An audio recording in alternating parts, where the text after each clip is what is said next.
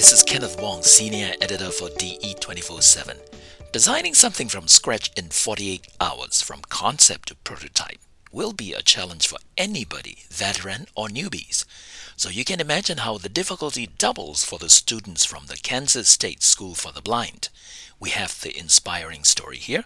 First, let's meet the people involved. Here are the founder of Make 48, Tom Gray, and John Harding, the school's superintendent.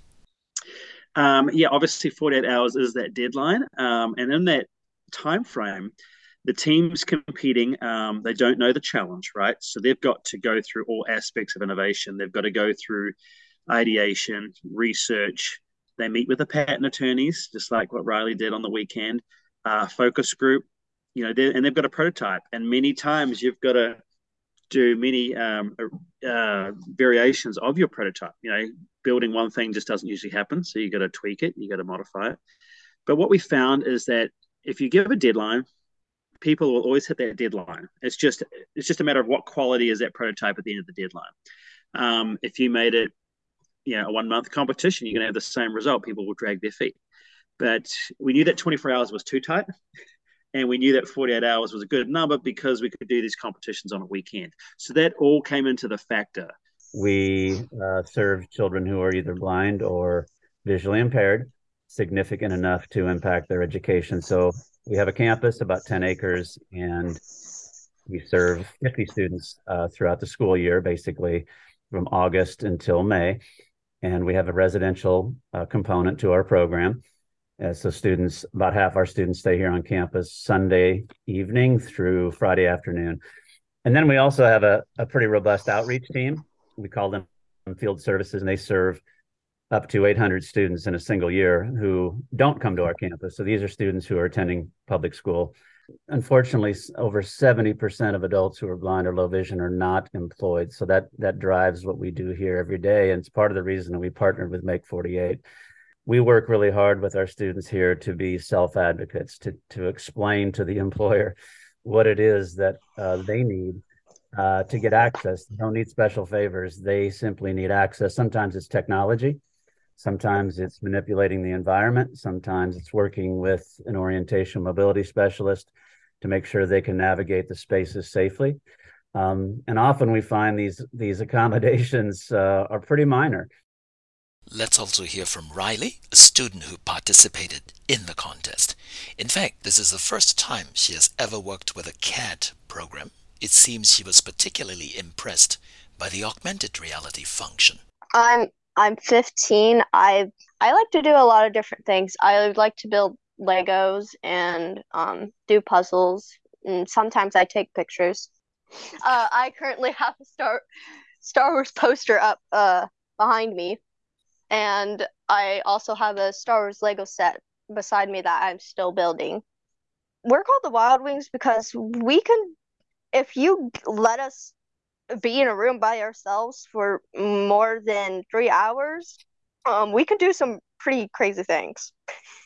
There was a big screen TV mounted on the wall, and I watched them tour around some of the other teams' projects, and I thought that was cool.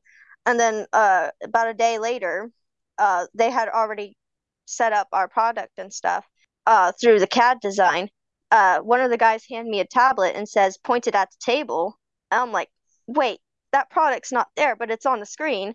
And so me and Jetta and I are moving the tablet in all sorts of ways, crawling on the floor to see. Like it was almost as if it was there, but it wasn't. Make 48 was founded in 2015, about 2 years before the membership-based makerspace called Tech Shop called it quit. At one point, the maker movement was on fire, spawning its own magazines and annual maker fairs. So where is the maker movement now? Here's Make 48's Tom Gray with some thoughts. Like anything, it always evolves. What it was 5, 10 years ago is obviously very different than where it is currently. And 5 years from now, it'll be different again. But I think that what I've seen, we do make 48s in different cities all over the Midwest and around the country. And we see the maker spaces of all different shapes and sizes. very small ones to what they had at the School for the Blind, right through to some very elaborate ones like you may see down at Go Create in Wichita, Kansas.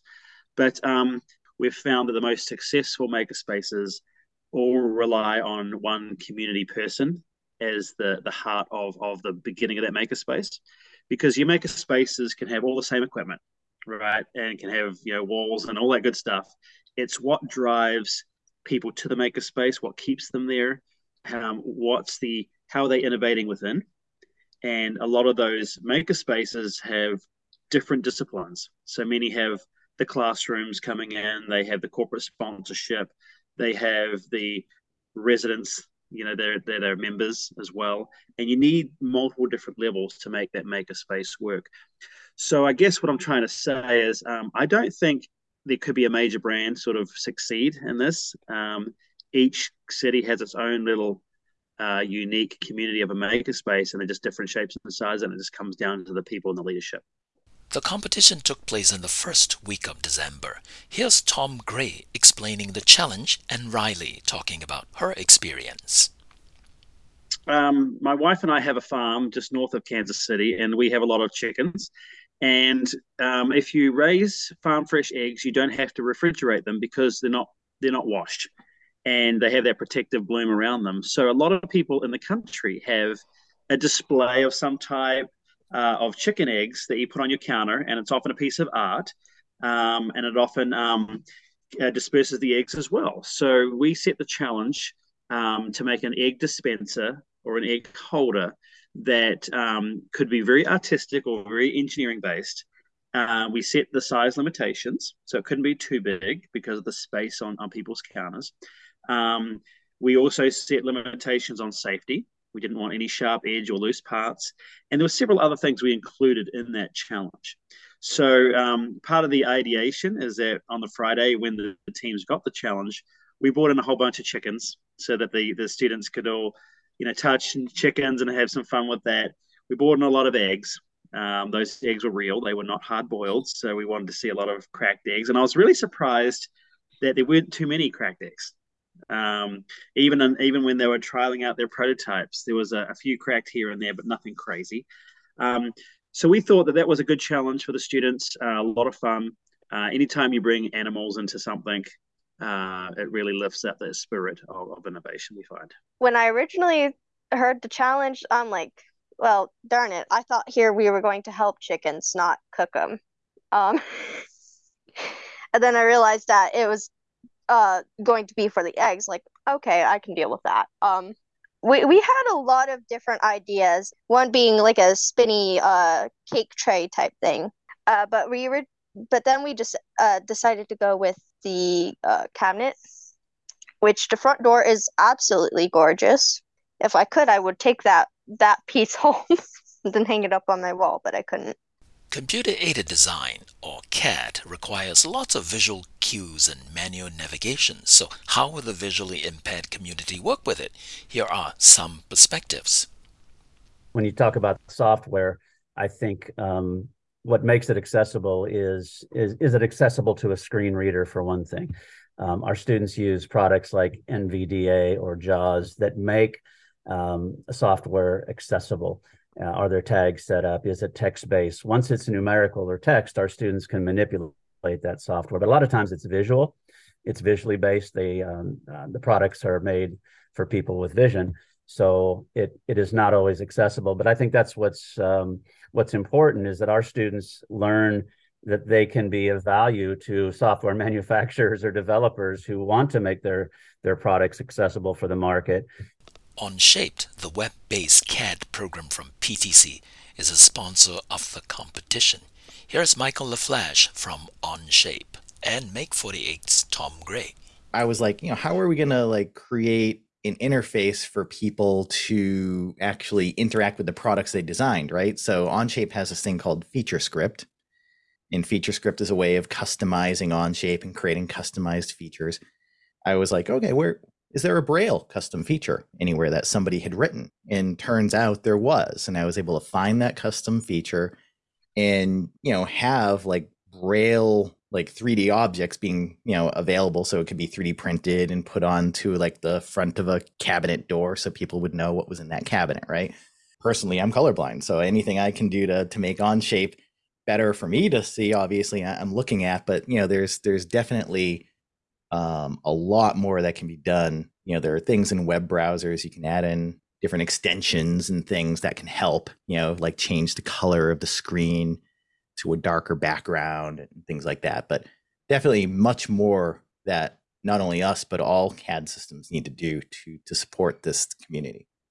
Some people can see, and some people completely cannot see whatsoever, right? So, being able to work with such a visual, medium like CAD, it was a challenge. But I thought it was going to be a challenge, but it wasn't actually. There, every team, they had great ideas. They were able to convey what they were looking for. The interesting thing is they didn't know any limits, which I thought was fantastic, right? They're designing things that I would like look at myself and like, I can't design that and build that in 48 hours. That's crazy, but I'm not going to tell them that. I was able to help one team create something more complex that was, than I've done in any kind of professional application, building a double helix kind of funnel pipe. But, I was creating things that I had never done in real life. And we were able to print, across multiple 3D printers at once, this crazy shape. So I thought that was a really, really fun example of where people could go. Our partnership with Onshape has been a really good one for our competitions, to have a CAD design that's on the cloud that can be communicated, collaborated quickly is very much a key for our competitions in general. Now this is where I usually do my closing, the one that goes, I'm Kenneth Wong for DE247, until next time, and so on. But in this special episode, I'd like to give the last words to a special person. So here's Riley from Kansas State School for the Blind. You don't have to have eyes to see what is going on around you and to see what you're doing and to see your future. Sometimes you just have to go, okay, this is what I want to do, and then do it.